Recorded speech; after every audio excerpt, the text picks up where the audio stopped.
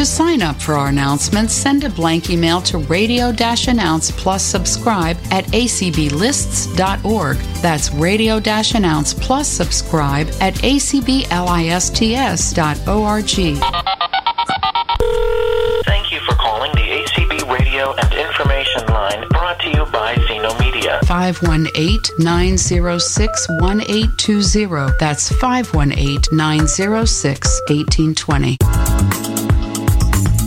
Opinions expressed on ACB Radio are those of the respective program contributors and cannot be assumed to serve as endorsements of products or views of the American Council of the Blind, its elected officials, or its staff. All right. So, first of all, before we get started, I see that Tricia Ebel has come in, who is a panelist. So, if we can get her. Yes, Tricia, if you could kindly unmute yourself, and I will bring you up here as a co-host, that would be great. Notifications, messages, 14 minutes. And it's not working. Oh, yes, it sounds like you're here. Yeah, I think you are. Good. It's unmuted. Hello. Yes, there you are. Hey. All right. All right. So I think we have everybody on tap. I want to say good evening to everybody who has joined us. Welcome. And first of all, let me tell you, my name is Vicki. And this has been a project that's kind of been ongoing for quite a while. And so I'm glad to finally be able to bring this to everyone, because I think it's a subject that is obviously very current and very, very interesting to everyone. I want to thank Maria Christic for her willingness to provide us with her Zoom wizardry. You're very welcome. I really do appreciate that. And thanks everyone for coming. I would like to take a minute to introduce our panelists. What I thought would be good is to have 3 different dog guide schools represented, at least 3. We're fortunate enough this evening to have 4 represented. As I know we could have gotten many more, but I just didn't want us to have so much information coming at everybody and not enough time for questions. So we wanted to have sufficient time for questioning. Also, I wanted to have the different formats available, residential, home and away type concept, as well as home training. And so we are very fortunate this evening to have a tremendous panel. And what I would like to do is introduce everyone. And there are actually 7 panelists, 4 graduates, and 3 staff personnel. And I would like to start by having each graduate take about 5 minutes apiece, talking about giving just a little bit of personal information, and then talking about their experience in training and what it was like. And then after we hear from the 4 graduates, we are going to then go to the staff personnel and hear from what it's like from their end as a everyday, day-to-day dealing with COVID, and what their daily routine is like and how it's different from what we used to know is normal.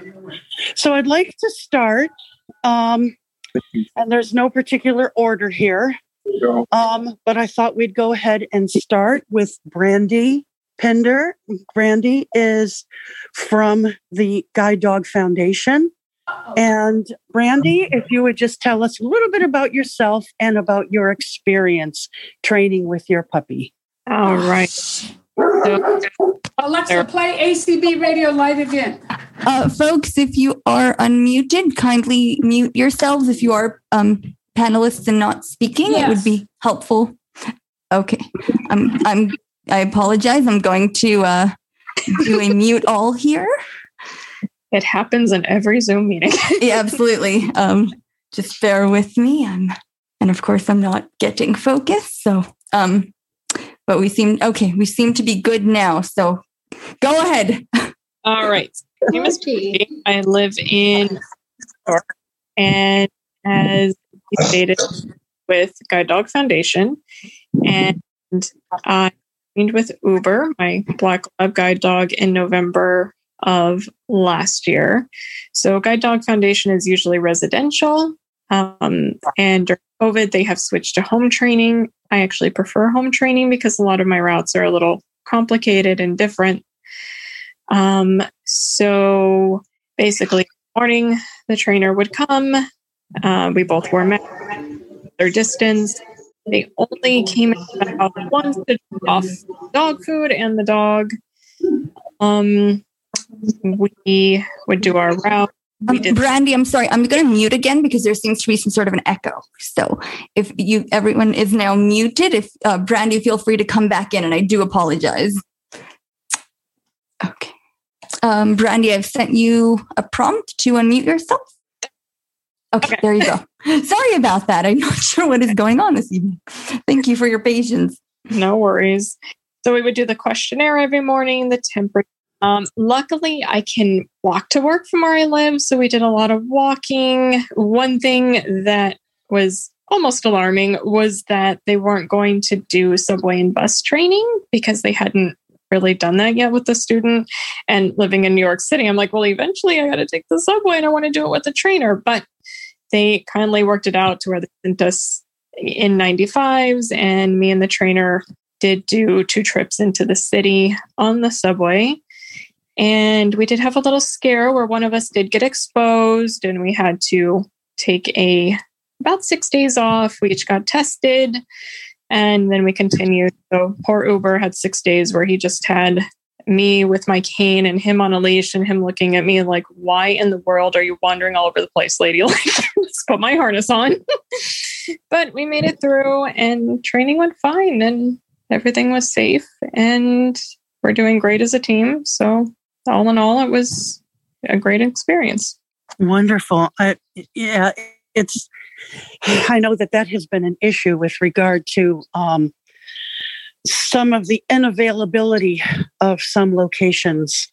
And I know that there are some concerns about that, and we will probably address that in some of the questions that come up. Thank you so much, Brandy. Let's move on to Tricia Ebel from the Seeing Eye. And I know that Tricia was in the very first class back in August. So let's hear about your experience, Tricia, in the first residential class back at Seeing Eye. All right. Can you guys hear me? Yes. All right. Thanks. All right. Thank you, Vicki.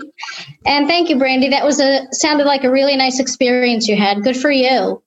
So my name is Tricia Ebel. I live in New Jersey, and I am working with my 6th guide dog from Seeing Eye. I actually work in the field of working with people that are blind and visually impaired. I'm a vision loss specialist. I do counseling, all kinds of things to help people get their independence back.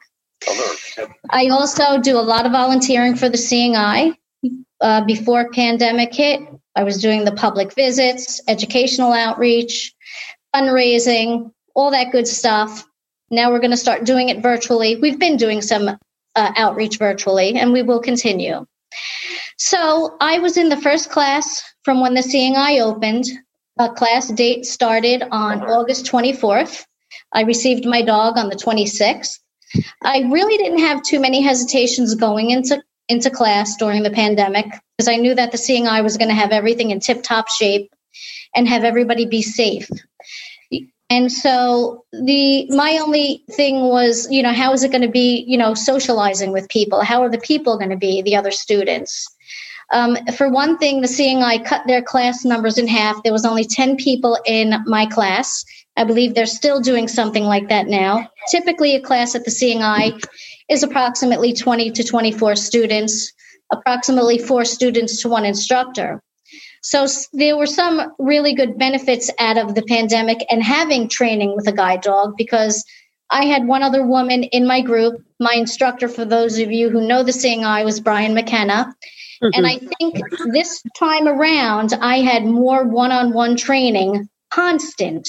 I mean, there were even times when Brian and I met out in the hallway 5:30 in the morning to work on things.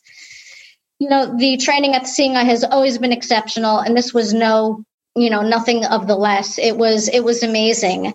And the staff went above and beyond to make sure that everybody was safe. We all got our temperatures taken. There were a lot of changes. We had to wear masks throughout the building and in training.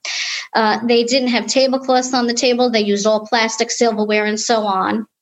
Not many people were in the building at all. The training, I feel that the training that I had over the 2 weeks that I was there, really was substantial, and it worked out very well. We did not go into New York City, but that's okay. We didn't do any indoor dining, but we did a lot of other stuff that we needed to work on. We were able to go on the New Jersey Transit trains. We did some outdoor dining. In the evenings, at night, on the weekends, we walked through the busy streets of Morristown, and we exposed the dog to some live bands and music and crowds and drunk people, which was really good because I really wanted to see how the dog would do, because I'm big with going out and going to concerts and stuff. We did escalators and we did stores. We did go into some other restaurants to get takeout and stuff, but when the instructor saw that if it was too many people, he's like, "Trish, turn around, let's go." So my training experience was top notch as always. And my instructor did say to me, if the time comes and I want to go into the city before, with him, with the dog, before I go on my own, he'll definitely do that. But, I feel that the dogs were in the city. I'm confident. I'm good. So I think that, I'm good to go. And my sixth dog here is a shepherd, my first shepherd. So that was a big learning curve.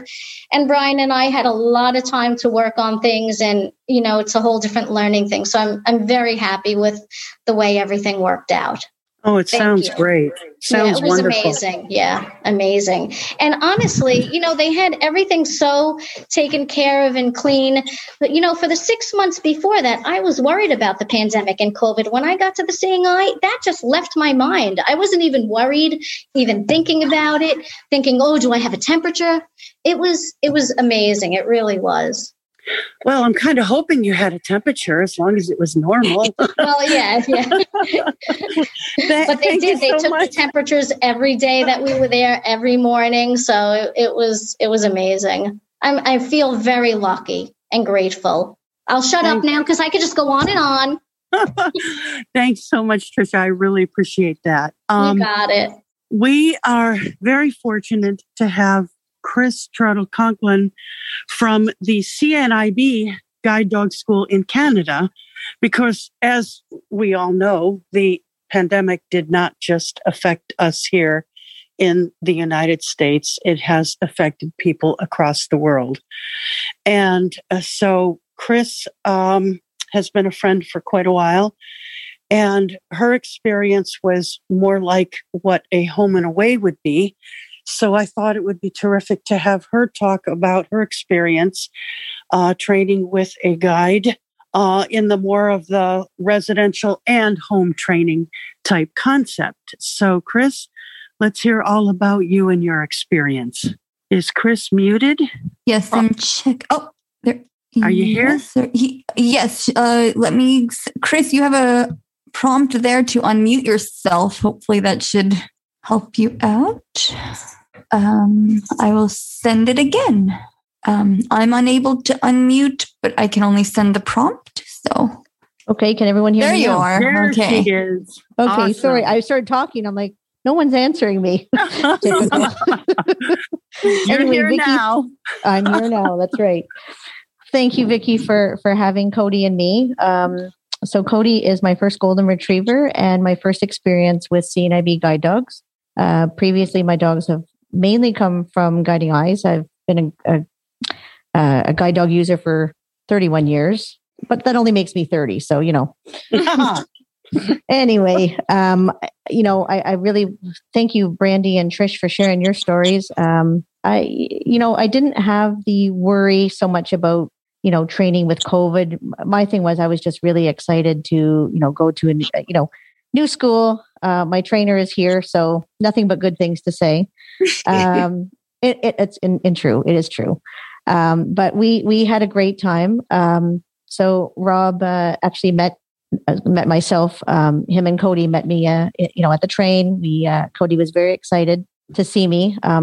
Unconventionally, I had the pleasure of meeting Cody prior to class. Rob was in my neighborhood and was able to bring Cody for a visit, which was actually really good for the bond. That doesn't always happen. So I definitely feel honored and blessed to been able to have that experience with Cody. So I hadn't seen him for about 6 weeks, I guess. And I wasn't really sure what his reaction would be, but he kind of went off his golden head. He was very silly and rubbing against me. So he obviously remembered who I was, which was like awesome. Our training was not, your traditional training. It was just Rob and myself. So we kind of literally jumped in with 2 feet. And, being that I had a dog before, and Cody was just kind of like, yeah, whatever, let's go. So we did. The first 10 days, we were in a hotel. Now the CNIB Guide Dog program, the training is done in a hotel, even prior to COVID. So that part of the training, was new to me, obviously, because I had gone to class previously, and I've also done the home training part. So for me, the excitement was, what? A, I've never had a golden retriever. B, this was a new school. So I really wanted to make sure that I learned everything that I could about Cody and about what Rob was teaching me at the school. Just like the rest of you, we did travel around with masks on. As much of a pain as it is, I guess it's the new norm, whatever, for right now. We did, escalators. We, obviously, being that we did spend time in a hotel, we did, eat at restaurants. So Cody did have that experience. We did go to the mall. We did buses. Honestly, pretty much everything that I would normally do, with the exception of, we didn't really see the crowds of people as much, except for in the mall. But when we were out walking around, we didn't really, run into as many people. Our class was known as This is Life class. We had, some experiences that no one really should have to deal with.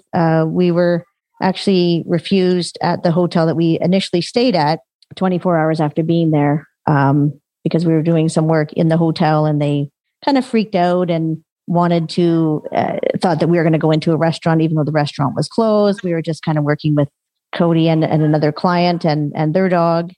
So it just got to be pretty stressful. I just said, look, I'm not really prepared to stay in a situation where, how am I going to know, are Cody and I going to be able to walk around the hotel just to kind of get to know each other without having to worry about, are they going to give us a hard time? So we decided that it was in everyone's best interest, less stress for Rob and myself and the other trainer that was there and the dogs, that we go to a different hotel. It was the best thing that we could have done. Once Rob and I came home, Rob and I and our friend Sue, who is also on the call, we took the 2 dogs to go for a play.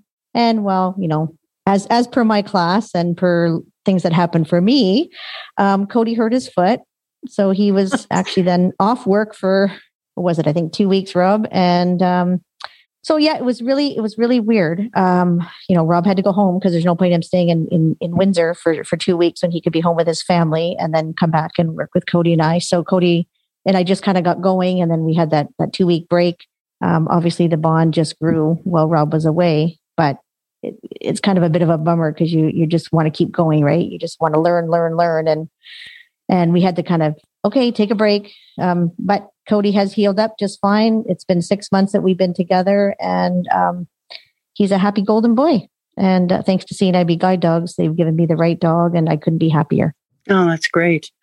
Yeah, what an experience. I guess, when it comes to dog guide class, keeping an open mind is so, so very important.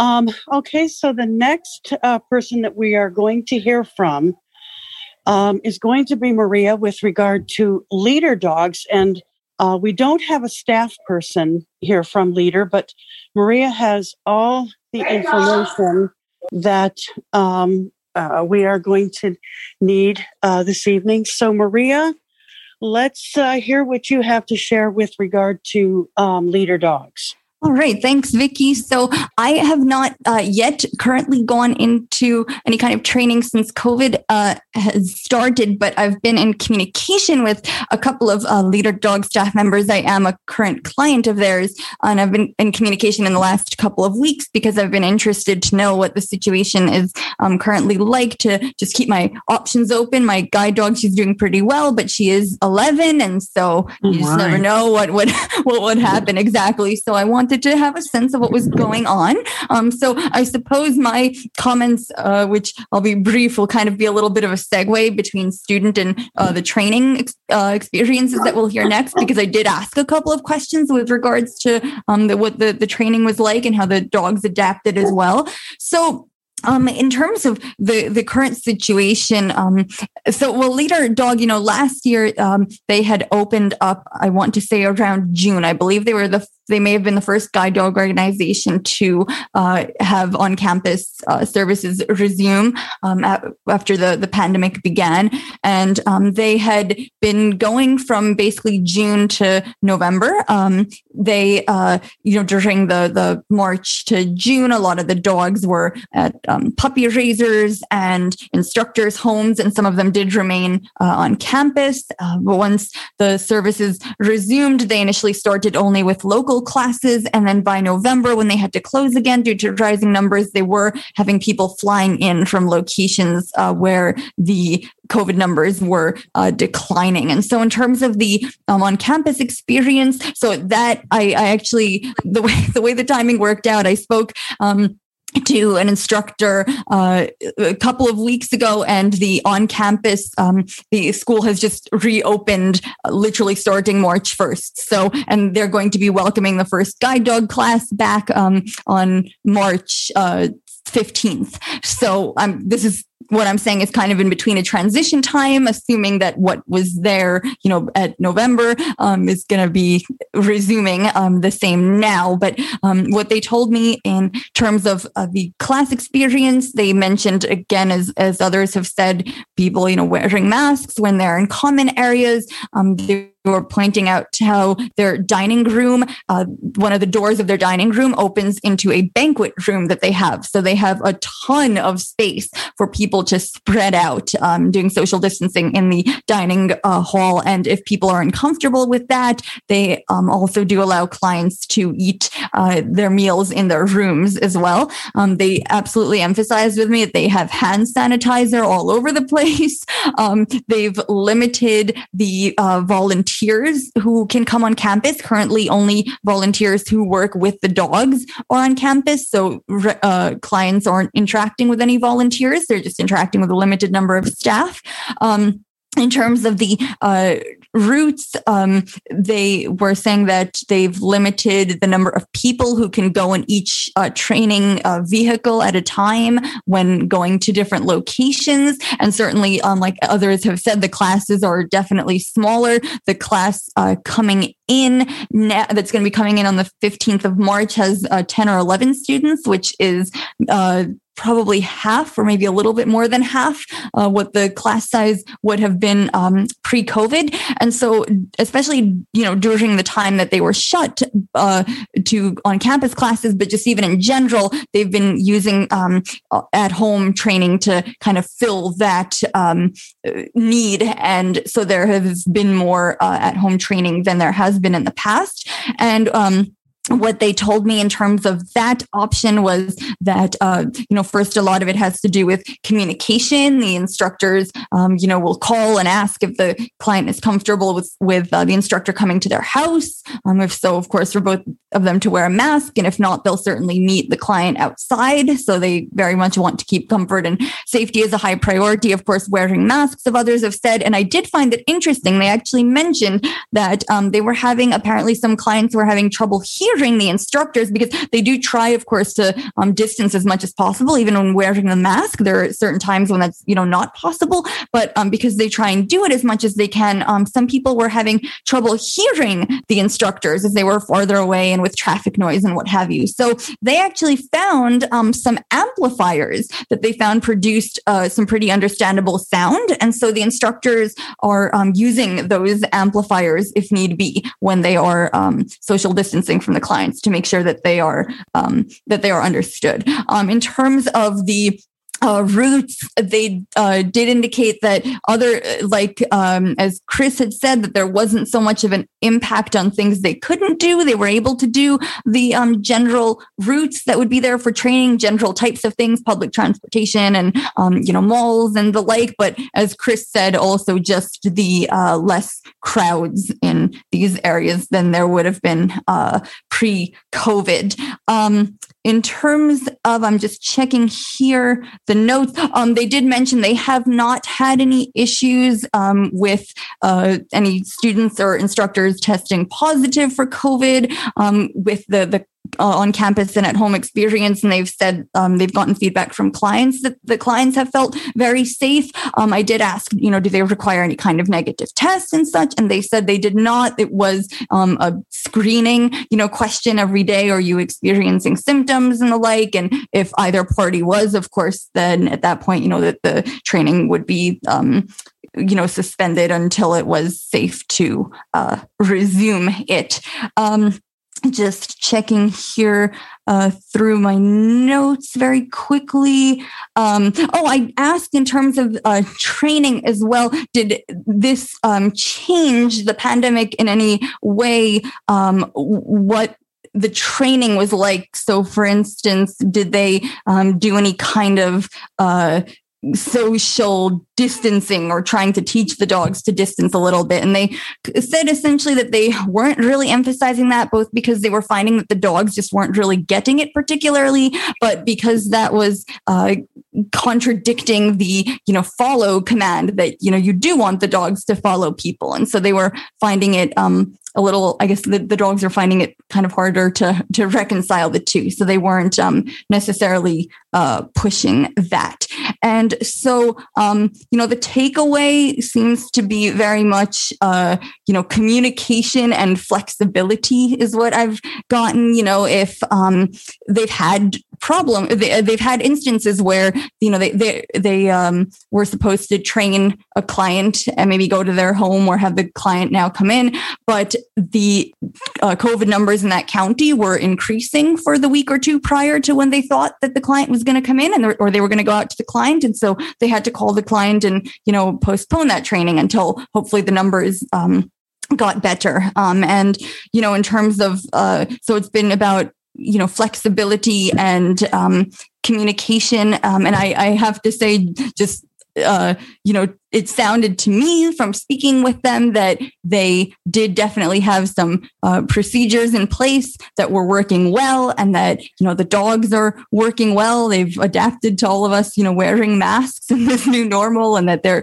being good guides. And, if I did have to go in very soon, I definitely felt that I would be comfortable to do so. And I will also say I'm not, this came out, I want to say it's September or October, thereabouts, but there is a YouTube video. And again, so much of this is time sensitive, but I imagine a lot of it still applies because it did kind of match what I just explained in some ways. There is a webinar on the YouTube channel for Leader Dog on their COVID-19 protocols as well. So you might find that helpful also if you're interested. Wow. Thank you so much, Maria. What a lot of information. Yeah, I asked a lot of, I spent a long time. Well, when we first thought about this idea for the call, I predominantly was interested in, hearing and talking with graduates about, their experience. However, I also felt that it was important to include staff in on this call because, let's face it, our dog guide school staff are the ones that deal with these differences every day.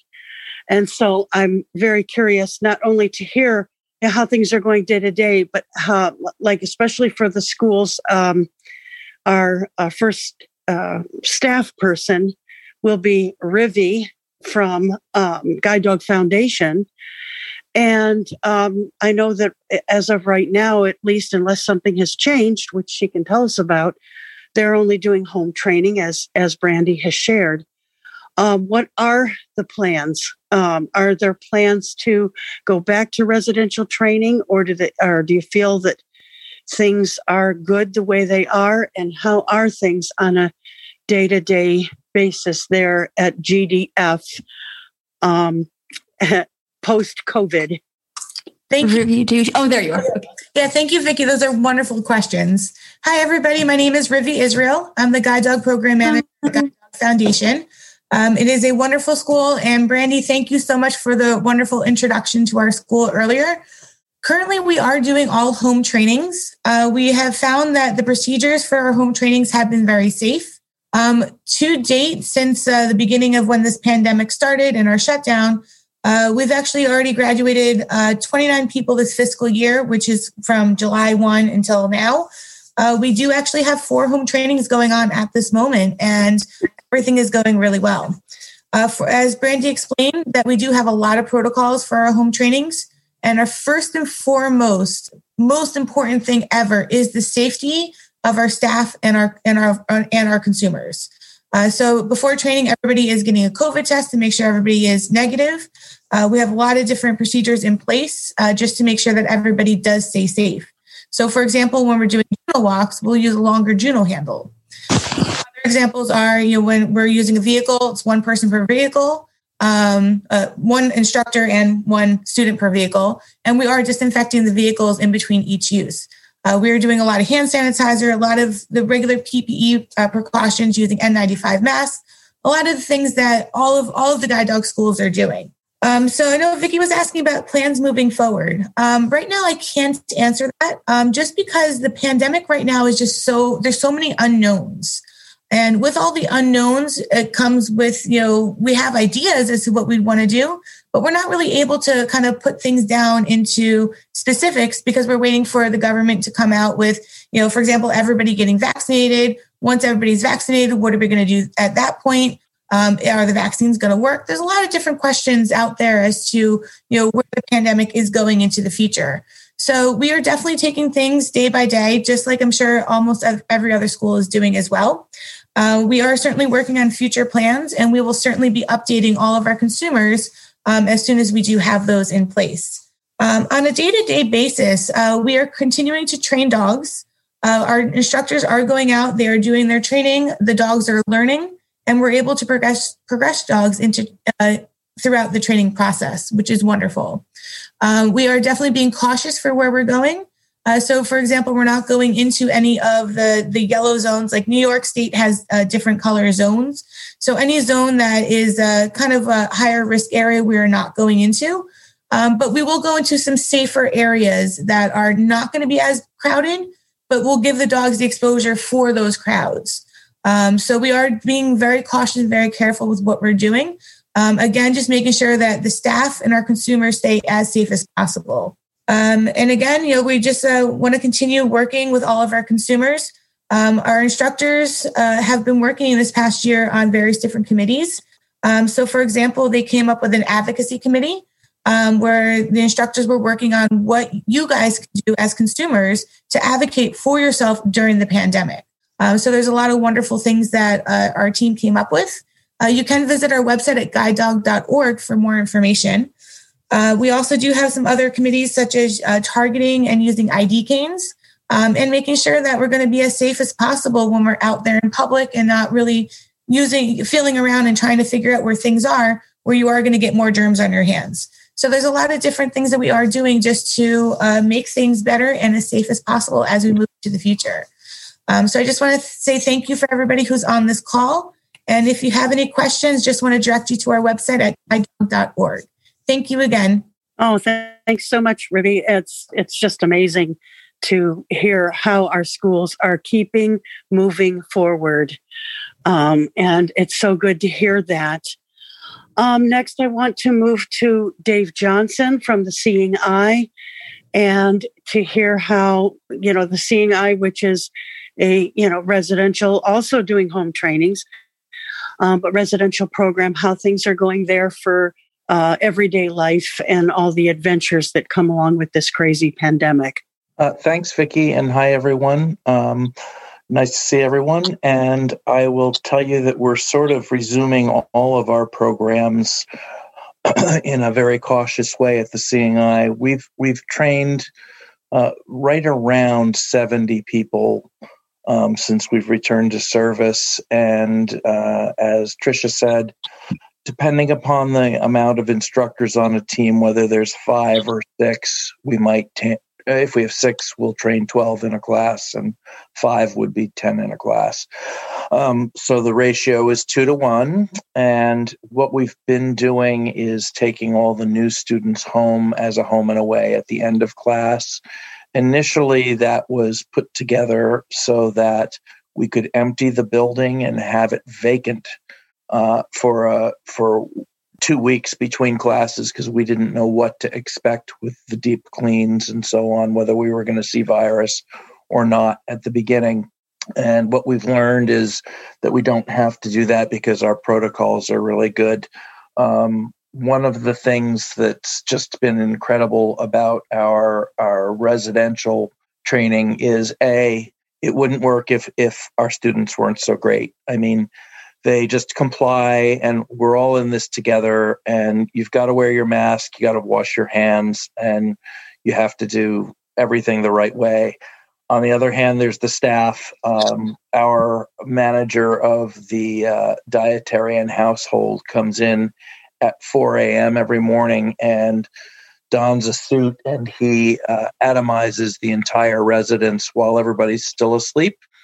And when they wake up, everything's been dried. It's with an antiviricide. So anyway, we've been able to keep everybody safe on campus. We've done 12 home trainings, and I think there's a couple more finishing up right now. And we've now started quarantining at our expense our students who are coming into class. We've got a local hotel who gave us a great rate. And so for folks who can't afford to come to New Jersey and quarantine, we're footing the bill for that. Those individuals are contributing $50 towards their quarantine, just so that they can say that they were part of the deal. And then we're providing meals on weekdays. We're providing lunch and dinner, and the hotel provides breakfast. That's opened our doors to be able to serve folks who live farther away. We have served a number of people who flew to us, but they had to quarantine in New Jersey. We have not faltered on our quarantine time, despite the fact that the state of New Jersey lowered it to 10 days. We've stayed with 14 days quarantine. At 10 days, even with a test, people can be up to 15% still carrying if they've had a previous test. So we haven't been willing to take that chance. So far, I do have one instructor who has recovered, and she was infected in her family, so she was just out of work and away from us. But other than that, we've had no infections on campus, no students. We had one student who was lucky enough to be with us while her entire family got sick, and she had to actually go home and quarantine away from them. But she avoided the virus. The most difficult thing is follow-up services. We've just not been able to, jump on a plane and go help people because anything we do warrants a quarantine on the staff person's part, and we also can't put people in harm's way and make them travel at the moment. So we're doing a lot of phone support. I'm a little concerned with what's going to be on the other end of this, because I feel like the phones aren't ringing as much, and I think people are staying in more. And I'm afraid as we come out of this tunnel that people are, some of the dogs are going to say, hey, I've been on the couch for 5 or 6 months. I really don't want to do this anymore. But we'll see what happens. The CDC came out with guidelines. There's been some changes. We monitor everything very, very closely. The CDC guidelines are actually contradicting themselves, because we were hoping to look at being able to travel instructors more freely and travel students more freely. But there's still quarantine implications. most of our staff is vaccinated. I just got my second Pfizer today. And I would say most of the training staff and the household staff who interacts with students are vaccinated. But there's a fair amount of staff that are still working off campus remotely so that they don't have to come in, and some of those individuals are vaccinated as well. We monitor everything every day. I've never lived through anything like this, as I think we're all saying that, but we started planning and talking about this at the end of last year, December, January, monitoring the news. And the class that we had in session in March, I actually sent them home. I think it was St. Patrick's Day last year. And pretty much every day of that class, I was talking to the entire class saying, change of plans every day, because we had to shorten things up and keep people safe and get them out. So we're always going to endeavor to try and do the right thing. But the virus sort of kind of tells us what to do. At the moment, the concern is that, as you know, the virus has mutated. There are different strains of it. And the experts are telling us that we might see another surge in a month, and they don't know whether the vaccines are going to cover the mutated strains very well. So I think we're going to be cautious until we see differently. And I'd like to say that we'll know a lot more next fall when we can progress more, possibly because of so much more herd immunity with people having been vaccinated. Wow. Yeah, it just really does bring that whole idea of keeping an open mind and keeping an ear on what's going on and being able to move forward in the safest and most efficient way possible. And one of the things I should add, Vicki, is that, when we think of this crazy business that we're all in, there's so many different prongs to it. And at any given time, we have about 500 puppies with puppy raisers. We haven't stopped anything that we normally do, other than the fact that we're not traveling in New York City as freely, and we're not down in the subways as much. We're doing other things instead. But our puppy raisers are out there, and they're still exposing the dogs and doing all the things they have to do to the best of their ability. And we've had situations where puppy raising families have gotten the virus, and we've had to get the dog out of their home and quarantine the dog on campus, and everybody be careful because they can transmit things on their coats until we've. Yeah. So there's just so much to it. And I think everybody's coping skills have been pushed to the limits. That's what I see. And my experience has been that the students actually relax when they get to us. They're like, oh, finally someplace to land. I guess it's, some sense of normal away from home. Well, that's what Tricia said. And it does make sense. It really does. Just once you're secure there and feel safe, I think that we can all testify for one way or another to that. I certainly have been through my own adventures with regard to COVID. We are very fortunate to have Chris's instructor, Rob Kramer, with us. And I felt like he would be a very interesting person to hear from because he is on the front lines every day training dogs and then training people with their dogs. And I just was very interested to hear what it was like just, going through the actual training process with these dogs, giving them as much of a education as possible, knowing that so many places were closed and shut down, and yet wanting to give the dogs as much exposure as possible so that when they're matched, they'll be ready to face the world, so to speak, as a guide. So, Rob, let's hear from you about your exciting experience. Yeah, thanks, Vicki, and thanks for having me. It's been great to hear everyone's perspective on this, sort of unique time in history. I guess the big takeaway from the past year for me has been what's been required to get through it. And I think the biggest thing has been flexibility from our handlers, from our dogs, from our staff, and positivity, just the desire to move forward and find solutions, because it seems like every day, every week, like everyone else has said, there's a new change, a new challenge that we need to rise to.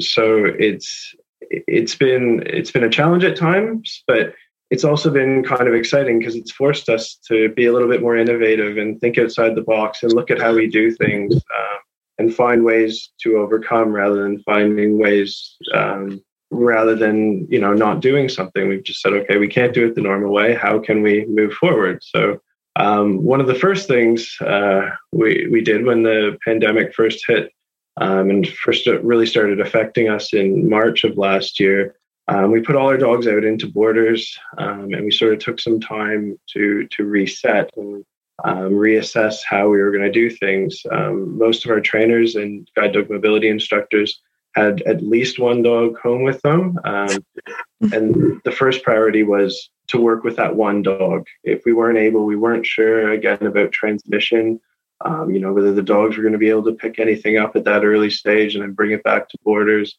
So we just focused on those one or two dogs that we could have in our home.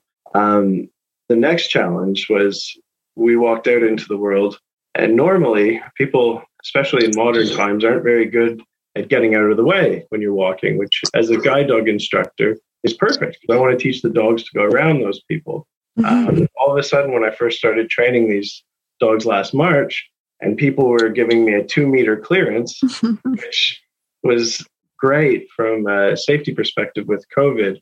But I was concerned about the dogs learning to negotiate obstacles and deal with that crowd work that they need to do. So one of the things we did at that early stage was we enlisted the help of our families, immediate family, colleagues when it was safe to do so, and we did a lot of artificial obstacle work. So I had my kids and my wife running ahead of me, creating obstacles. I had the kids on their bikes, cutting in front of the dogs, trying to create some obstacle work. Sometimes they were setting up obstacles for the dogs to go around. So it was just trying to make the best of the situation and give the dogs the knowledge that they needed to proceed and be safe with their handlers and keep their handlers safe. So, and that's continued to be a challenge. It's had its ebbs and flows when, depending on the level, when we've had big jumps in the amount of COVID cases, there's a lot less people around, a lot less people to avoid. Shopping centers have been closed at times. We've also had to be really cautious when using public transit, but with the knowledge that we needed to expose those dogs to those environments. So it's been, trying to adapt, trying to pick our timing. So, we've had to really embrace the opportunity when malls are open, when restrictions have been relaxed a little bit. We've then rushed to the nearest mall to do escalator training with the dogs. So it's sort of we've had to adapt. We haven't been able to have a strict training timeline with these dogs, but amazingly, the quality of the dogs so far trained during this pandemic has been great. We haven't seen any sort of regression. Our success rate has maintained as well. So it's actually been it's actually had minimal impact in terms of numbers. One of the other benefits, thinking back, has been the masks tend to fog up my glasses. So the dogs have a lot of partial blind spots. It's sort of natural sim specs. So that's been, I think my dogs have been better prepared in that way. And then, once we've moved on to training our handlers with the dogs, that forced us to adapt again. And we've done some classes like what Chris did with myself, where we did like a home and away, did a certain period of time at a hotel just to get people the ability to focus on that dog. And then we've gone home with them and done the work at home. Predominantly, though, we've been doing home-based training with our handlers. So, and then again, it's just adapting to the situation in that in that part of the country, because some parts of Canada have higher levels of restrictions, some have lower levels of restrictions.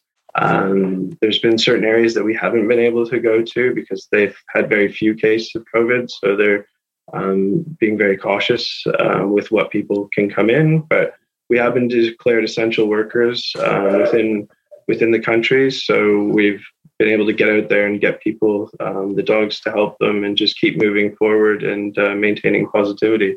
So, yeah, as I said, it's had its challenges, but we've moved through. I've been so impressed with our team, my colleagues. Our volunteers have been amazing.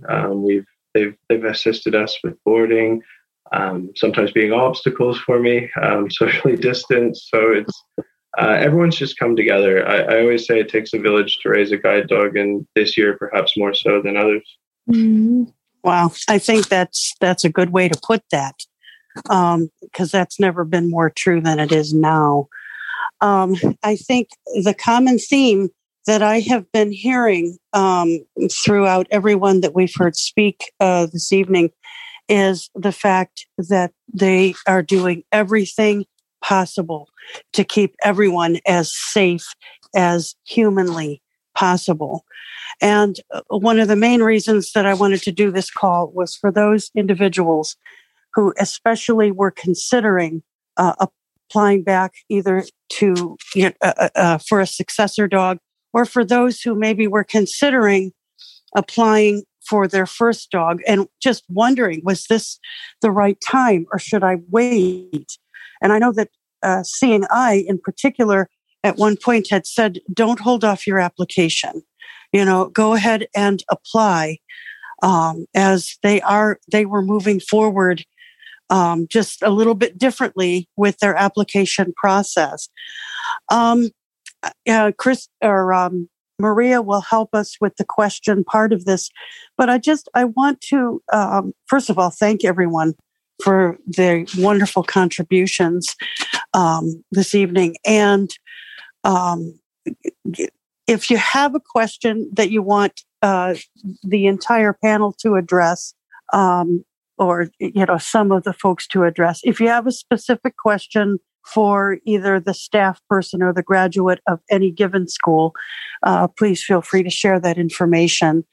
But let me turn it over to Maria so she can give everyone the way to raise your hand to ask a question. All right. Thank you, Vicki. So yes, if you'd like to ask a question, you can raise your hand, which you can do if you're using a Windows PC. You can use the keyboard shortcut Alt-Y. If you are using a Mac, you can use Option Y. If you are using a mobile device, there is a More button on your screen. And then if you double tap on that, there should be a raise hand option in that menu. And if you are dialing in on a phone, that is *9 to raise your hands. So go ahead, and we do have some raised hands. So first we have Pam. So Pam, go ahead and ask your question. You should be able to unmute. Hi there. Hi. Hi, Marie. You're doing a great job. Thank you. I wanted to ask, let's say I just found out I'm going to have to retire. How long is the wait period for Seeing Eye if you're fixing to fill out the application for a retrain? Would it be like next Thanksgiving or?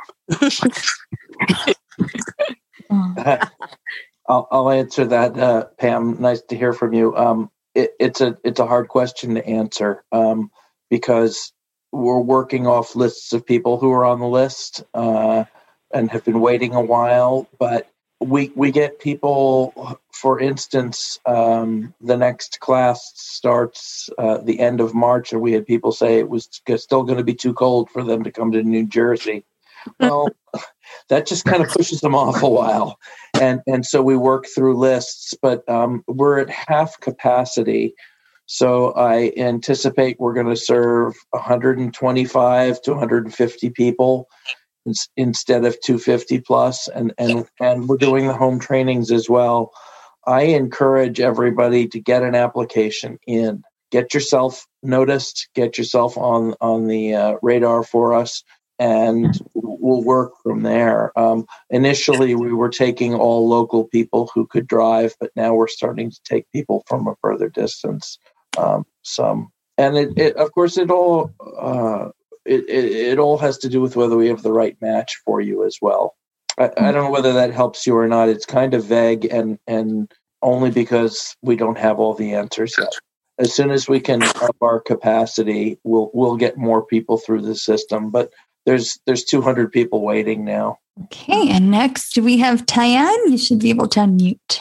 Hi, I'm Tyann Wilmath, and I just recently did in-home training back in November with Guide Dogs of America. So my question to the graduates is, how do you keep your dog busy? Because, we kind of have to either stay inside or we're limited on what we can do. That's a really good question. Would you mind if I answered? Okay. Did I cut you off? No. Okay. So, that's a great question, because people had said to me when I had put my application in and was waiting, why do you want to go and get a dog when you can't go anyplace? But contrary to that belief, we are not going out to work. We're working from home, but having the luxury of being able to just pick up a harness and taking a walk around the block or down to a store or anything, is key to me. So, I've had my dog almost 6 months now. He's doing fabulous. And I just make sure that every day, a couple of times a day, even if the weather's okay, we go out and we do a couple of really good walks, at least 3 miles. I'll go to my mom's and walk. I'll go to my in-laws and walk, or just take a leisurely walk down to a store or something like that. But it is important to keep the dogs busy. So you just got to keep moving and moving and moving and staying inside on snowy days, doing obedience, and doing, different things like that. So I think that's a good question. This is Vicki. And one of the things that I've also done is to run around some of the big stores like Sam's Club and Wally World, Walmart, because not only are they, big enough to get some work in, but they're quite the clearance work. So the dog is actually getting quite a bit of clearance work in some of these crazy stores. So yeah, being creative. Great, Tricia. How about some of the other graduates would like to take that? This is Brandy. Luckily, I'm still working. I'm a massage therapist, so we're going to work every day. But there was some of that indoor stuff missing. Like usually by now, I've had Uber 4 months. I would have gone to a restaurant 15, 20 times by now. But we just had our first indoor dining experience a couple weeks ago. And then today we went to the dentist. And it is very different because he doesn't see as many people indoors. And he's fine. He's perfect, as Rivi can contest. So he was wonderful. But it's kind of nerve-wracking, like, oh, what is he going to do? Because I've had him for 4 months and we've barely been, besides work, we've barely been indoors, but he knows everyone at work now. So it's like, yeah, whatever. But it's very funny you say that, Vicki, because the other day I was walking by Rite Aid and I was like, you know what, dog? We haven't been in a store since training. We're going to walk in this store, go up and down some aisles and walk back out. Everyone was probably looking at us like we were crazy, but I was like, you need this people work and clearance work and indoor work because we spend so much time outside that it's like you're going to lose your indoor skills here. So I've been doing that too. Oh, that's great. That's wonderful. How about you, Chris?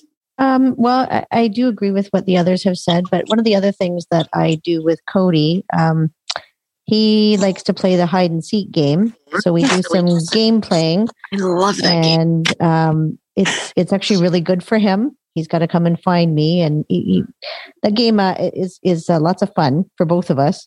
He'll go running up the stairs. Oh, I hear her. Where is she? Where is she? And then he finds me and he's all excited. And then I try to make him stay, in the same spot. Well, CNIB Guide Dogs, we say wait rather than stay, but same concept. And then I'll try to sneak off. And then, but if she's trying to follow me, it's like, no, that's not part of the game.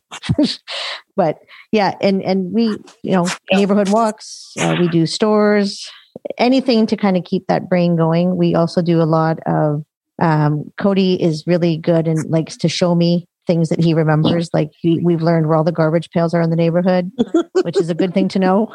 The bus stops, the benches, he figures that I need to sit down. So he'll bring me to a bench. Oh, that's a good boy, Cody. Yeah, you took me that bench last time. So he'll bring me to the exact same one every time. So, but it's a great finding game. And he just is so proud of himself when he does do that. So I definitely know where all the garbage pails are though, which is awesome. Thank you, Tyann, so much for that question. That was phenomenal. And I'm sure that it's on a lot of people's minds right now. So let's move on to the next question. Okay. All right. Let's see. We don't have anyone currently with their hand raised. So let me go over how to do that again. And then I want to very briefly comment on this too. So if you'd like to raise your hand to ask a question, it's Alt-Y on the PC. It's Option Y on the Mac. It's More, and then raise hand on your mobile device, or *9 if you're dialing in on the phone. And just quickly, we do have some raised hands now, which is great.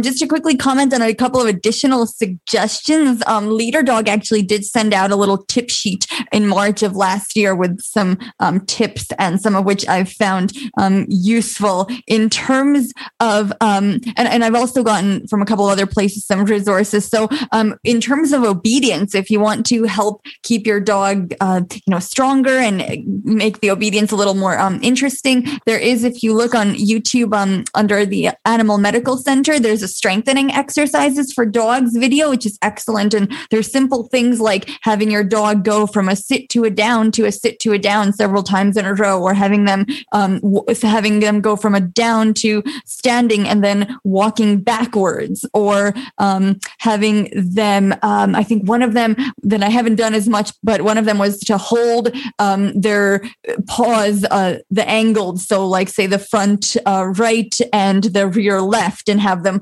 walk a little bit and then change the other side to keep those strong. So there were like 5 different strengthening exercises in this video. So I've been doing some of those when I've done some obedience to just make things a little bit more interesting for her.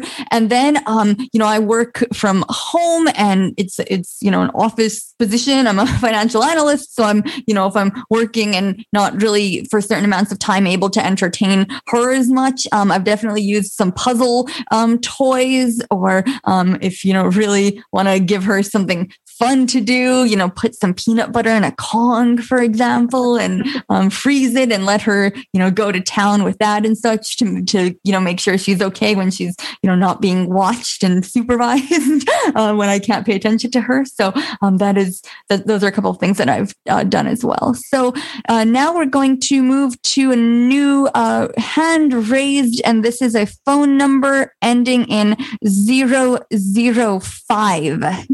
Go ahead and ask your question.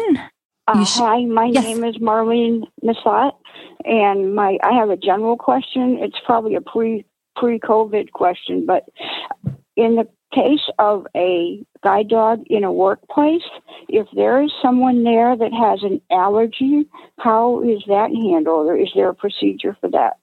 Vicki, do you want to take that, or since it's not really on the topic of this call? I would rather, it's a good question, and I do appreciate that question. But I would rather stick, because of the nature of this call, maybe if you're on, that's a question that we could actually take on the GDUI chat list. Yes, and you can go on our website, gdui.org. There's there's a subscribe link there. You can send a message to chat plus subscribe at guidedogusersinc.org as well. Or you can reach out to us. We have an advocacy committee. You can send a question also to advocacy@guidedogusersinc.org with that. So, but that is a very good question, and it's certainly worth discussing. All right. So next we have Bonnie, and you should be able to unmute. Hi, guys. It's Bonnie Mosen and Eclipse from New Zealand. And just want to thank you guys for having this. This has been absolutely fantastic. And I just have a comment and then a question. My comment is it's so inspiring to hear how the schools have managed through this situation. And it's just amazing that everyone has just continued doing what you're doing in these times. And it just really makes me so proud to, be an American, even though I'm over here now.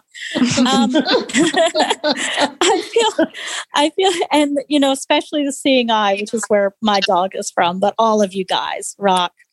I feel kind of guilty because I'm in a country where we're pretty much back to normal. We've had a new normal. We've had some pretty significant lockdowns over the past year, including an 8-week one last year and a few 2 and 3 week ones over the past this year. And so there is, worrying about working your guide and that sort of stuff is such a real worry. But with the suggestions that everyone has been doing, you will come through it. You'll probably be a stronger team, because I was worried about not working Eclipse for 8 weeks, and because we weren't really allowed to leave the house, maybe go on a brief exercise route, but not anything. And she came back fine. She taught herself to social distance, and now I'm trying to teach her to unsocial distance. So, but my question is for the guide dog school staff, have you learned anything in this past year doing this that you might want to carry forward when things get back to whatever normal looks like? Let's go ahead and have the staff. Rob, why don't we start with you? I'm just looking. There you are. It's a good question. And I think it is important to reflect on these things. We have these difficult times to reflect on what we have learned from them. I think one thing that I've really learned and been impressed by is how adaptable the dogs have been to the situation and often to the lack of routine. Some of our dogs were out of action for multiple months or with very limited working routes, very limited training. And some of them just bounced back immediately. There was not as much regression in terms of their knowledge or performance as I would have expected. So that's potentially something that I will consider moving forward. If there's a dog who's had an injury, I might have taken things a little bit slower in their rehabilitation previously and just sort of building them back up to where they were. But judging from the results this year, that may not be necessary and might be able to create a bit more efficiency. Wow, that's terrific. Rivi, how about you? Right, thank you for that question. So there are a lot of things that we did learn this past year. And I'm sure not only the guide dog schools, but literally everybody in this whole world has learned so much. But one of the big takeaways that I've gotten is the use of technology. Here we are sitting on a Zoom meeting. People from all over the world right now. So the use of technology has been really wonderful. And it's something that I hope we can continue to use into the future. A lot of times using technology just for doing problem solving out in the field, instead of having a field rep there in person, which we can't really do right now just because of some of the safety factors.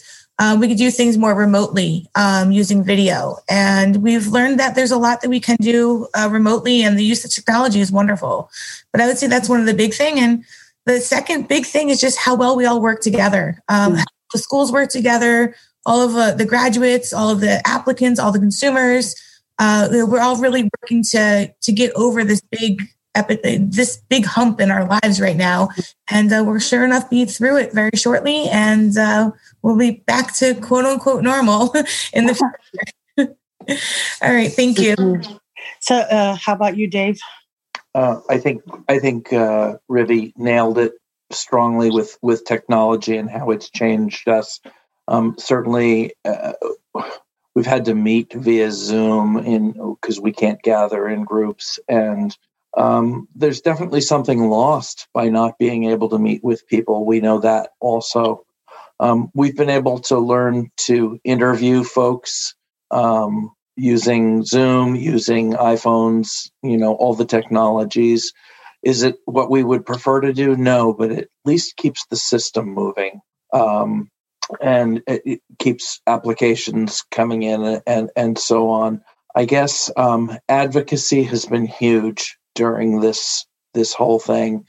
Not only did we have the whole DOT ruling come across during this whole thing, but social distancing was something that the sighted public didn't understand, nor was it something that we had ever had to advocate for. So we did a whole social distancing campaign and have gotten quite a bit of mileage out of it, teaching the public that the dogs don't understand 6 feet and can't measure 6 feet, and actually teaching them that that somebody who can't see can't tell that they're there unless they speak to them.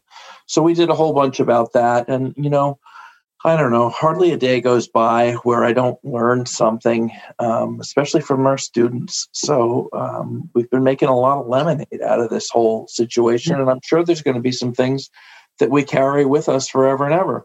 Absolutely. It is a tremendous learning experience. I have said for quite a while now that I have a love-hate relationship with virtual. I am so very grateful that we have the ability to do the things we've done. But I cannot wait until we get back to the point where we can get together again, as I really do miss being able to do that. How about another question? I know we're getting close to the end of our time together. Yes, we have about 17 minutes. And Colleen, you're next. Colleen, I've sent you a prompt to unmute yourself. Okay. I can... Let's see.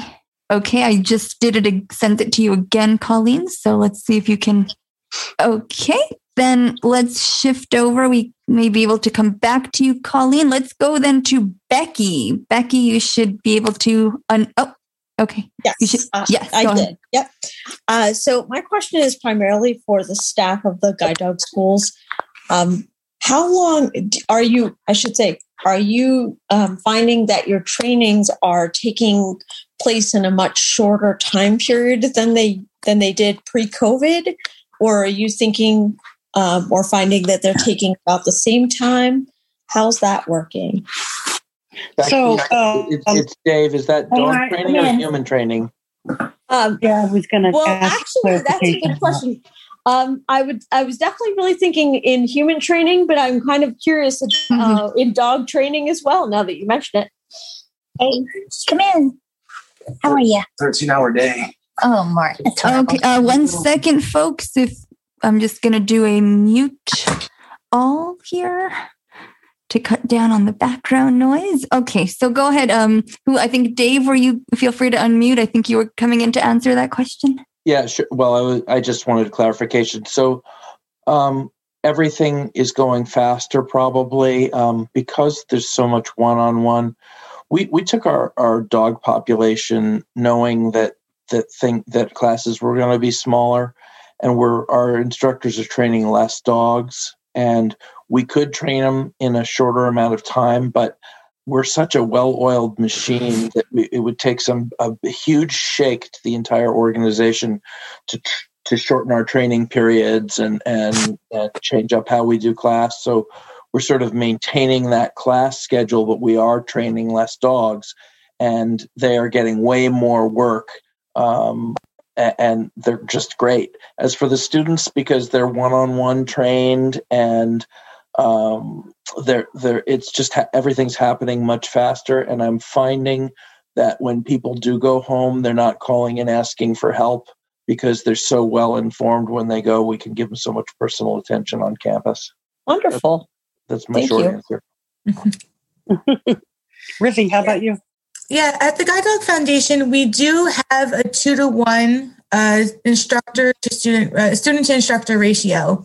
Normally on campus, and we do have a 2-week class. So by being able to keep those ratios down, we're able to give a lot more individual attention to each particular student. With the home trainings, we do one instructor to one student. There are some times where we might be able to do home trainings where we might have two students who might live close nearby one another. So in those cases, we will have one instructor working with those two students, but it's pretty rare just with the size of the country and with everything going on with the pandemic. But really with a 2-to-1 ratio and the 2-week training, we really don't have too much of a difference. We're still producing roughly about the same numbers as we normally do on a regular year. So we're still able to give that great quality training and service to all of our consumers. Thank you so much. Rob? Yeah, I think similar to what Dave and Rivi have said, I think our times for handler training have probably gone down a little bit. Previously, our model was to do 2 weeks at a hotel, followed by approximately 5 days at home. So by working more in a home-based situation, we've cut that down to about a 2-week period, depending on the experience level of the handler. But it's looking at about 2 weeks. So it is a little bit quicker, but not necessarily as efficient for our time because it is predominantly a one-on-one. We have been looking to try and find those opportunities to train 2 handlers that may live close geographically, to train 2 at once when possible, which also has had benefits. We've been able to do some socially distanced group obedience, but even just we've done some of the lectures we've done over Zoom using technology, and it's just been nice when we have a couple of people completing class at the same time that they've got some peer support and someone going through it as well. So it makes it feel a bit more like pre-COVID times. All right. Next, we have Sue. You should be able to unmute yourself. I've sent you a prompt on your screen. Hi, this question is for the young lady that's speaking for Leader Dogs. I'm a Leader Dog graduate. And my dog is doing, I actually just spoke with my trainer not too long ago. We were worried about having to retire her, but I just came out of a 12-week injury for myself. Ooh. And we were thinking of maybe retiring Lainey in June. Is Leader, are they accepting Canadian trainers, or should I start my application for CNIB Guide Dog School? Okay. So I did not, since I'm actually in New York, so I didn't ask about Canada. I would call them to see what they're doing. I know a lot of it is based on what the numbers are like. I think they are, trying to get as many locations as they can prior to what they did during COVID. I know they were saying in terms of the at home, they were covering around 20 states when I spoke with them a couple of weeks back. So I would definitely call, because again, I'm in New York, so I didn't ask about that. So I would definitely call them and ask. Yeah, because I know a friend of mine is having trouble getting her Leader dog over, and that's why I was asking: Are they not accepting Canadians, or should I? So I guess now this question should go out to Rob. Should I get my application going to CNIB soon? Personally, I always recommend people submit applications to as many schools as they can. Really. Having options is never a bad thing. So, but yeah, we'd love to see your application come across my desk. All right. And next we have Jennifer. You should be able to unmute yourself. Okay, Hi there. There you are. There she is. My question is about the social distancing when out training. My biggest problem at the beginning of COVID was distancing, because when you're trained in school, you're trained to be right behind the next dog in person. And it was very challenging for us to learn the 2 feet distancing. How are you training or helping graduates before COVID? How do you call it? Adapt to this social distancing, because I'm independent. I'm an independent handler. I go. I don't have another person to go with me and stuff. And I found that this social distancing, stepping on a dot, X, Y, Z, it was very nerve-wracking for me to work with my dog. I wanted to ask how are the schools in general having a putting something together for each school? So a protocol thing? I don't know what I'm trying to figure out how to question this. Sorry. So Jennifer, just for clarity, are you asking the staff how they are teaching students to social distance, or are you more interested in how the students are doing this? Well, I guess the trainers, because right now I'm flying blind, literally, on how to move up with all this COVID stuff and the dots and the circles and the. Okay. Thank you, Jennifer. I think we do have the gist, and just to keep things moving. So if the staff would like to comment. So Rob, maybe that would be a good one for you since you're actually training right now. What advice might you have for Jennifer? It's a good question, and I wish I had a better answer because we're very limited in what we can do with social distancing. What we've done is just put out a big advocacy campaign, so we can get the public to understand that, our dogs don't understand social distancing. Dogs can't follow arrows on the ground. They're not trained to do that. So I think one of the biggest things is just, putting out like a public advocacy campaign. And the other thing we've done is spoke to handlers on class about how they can advocate for themselves if they do end up in a difficult situation where someone's questioning them on that. Because from a practical standpoint, I haven't come up with a solution where we can teach the dogs which arrows to follow, which dots to stand on. So, if it was just one store, we could certainly do that. We could certainly teach them to target a specific spot when needed, but it's different in every situation. So I think the biggest answer is advocacy and understanding from the public. Yeah, that is an excellent point. And one of the things that I have done is just try to keep in verbal conversation with the people around me. And I have no problem saying, is this good? Am I okay to stay here? And so I just use my big mouth. Hey, Vicki, this is Rivi from Guide Dog Foundation. We actually did do a lecture that we did post for our consumers just on advocacy and what to do when you're going out in public, how to advocate for yourself. Like, as Vicki said, like you walk into a doctor's office, hey, is everybody in here wearing a mask? Just make sure that you are safe. So we do have a whole lecture on that. If anybody is interested in it, if you want to contact an email, consumerservices@guidedog.org, put it in the chat. Some literature. We also have some like at-home exercises that we've done with our dogs when you're at home too. So I'll put our email address in the chat. So if anybody's interested, we can send you guys some information. It works for all schools and all dogs. All right. Okay. I know there you are. Running out of time here. Do we have time for another question or two? Well, we do. Yeah, we do have 4 minutes. So I think let's try Gerald. If you should be able to unmute yourself. I've sent you a prompt. Yes. Okay. Good evening. Yes, we can hear you. I'm from Toronto. I have a question for any of the guide dog school trainers.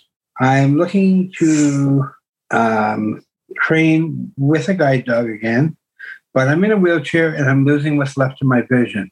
Are there any schools that can help me with this situation? Okay. Again, Vicki, I think same thing as before, since it isn't quite on the COVID topic. Right. There is, you might be able to find some of your questions answered on the Guide Dog users website where the school surveys. You might be able to do some research for that for you. One more maybe before we close. Yeah, let's see if we can get Colleen again. We'll circle back. Colleen, are you able to unmute? Can you guys hear me now? Yes. Okay, great. There you go. All right. Thank you for this presentation. And I just was wondering too, I'm in the process of filling out an application and I wasn't sure you can apply to more than one school then? I mean, is that okay to do that? Yeah. Absolutely. All right. So with that, Vicki, we have 3 minutes too. So if you'd like to say any closing.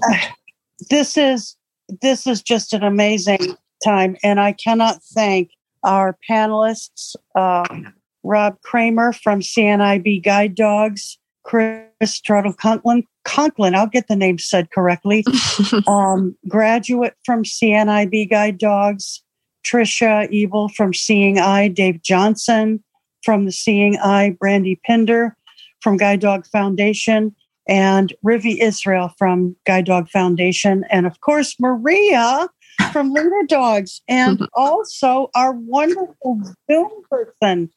I cannot thank you all enough, and for all of you who have joined us and been a part of this call, thank you so much for your contributions.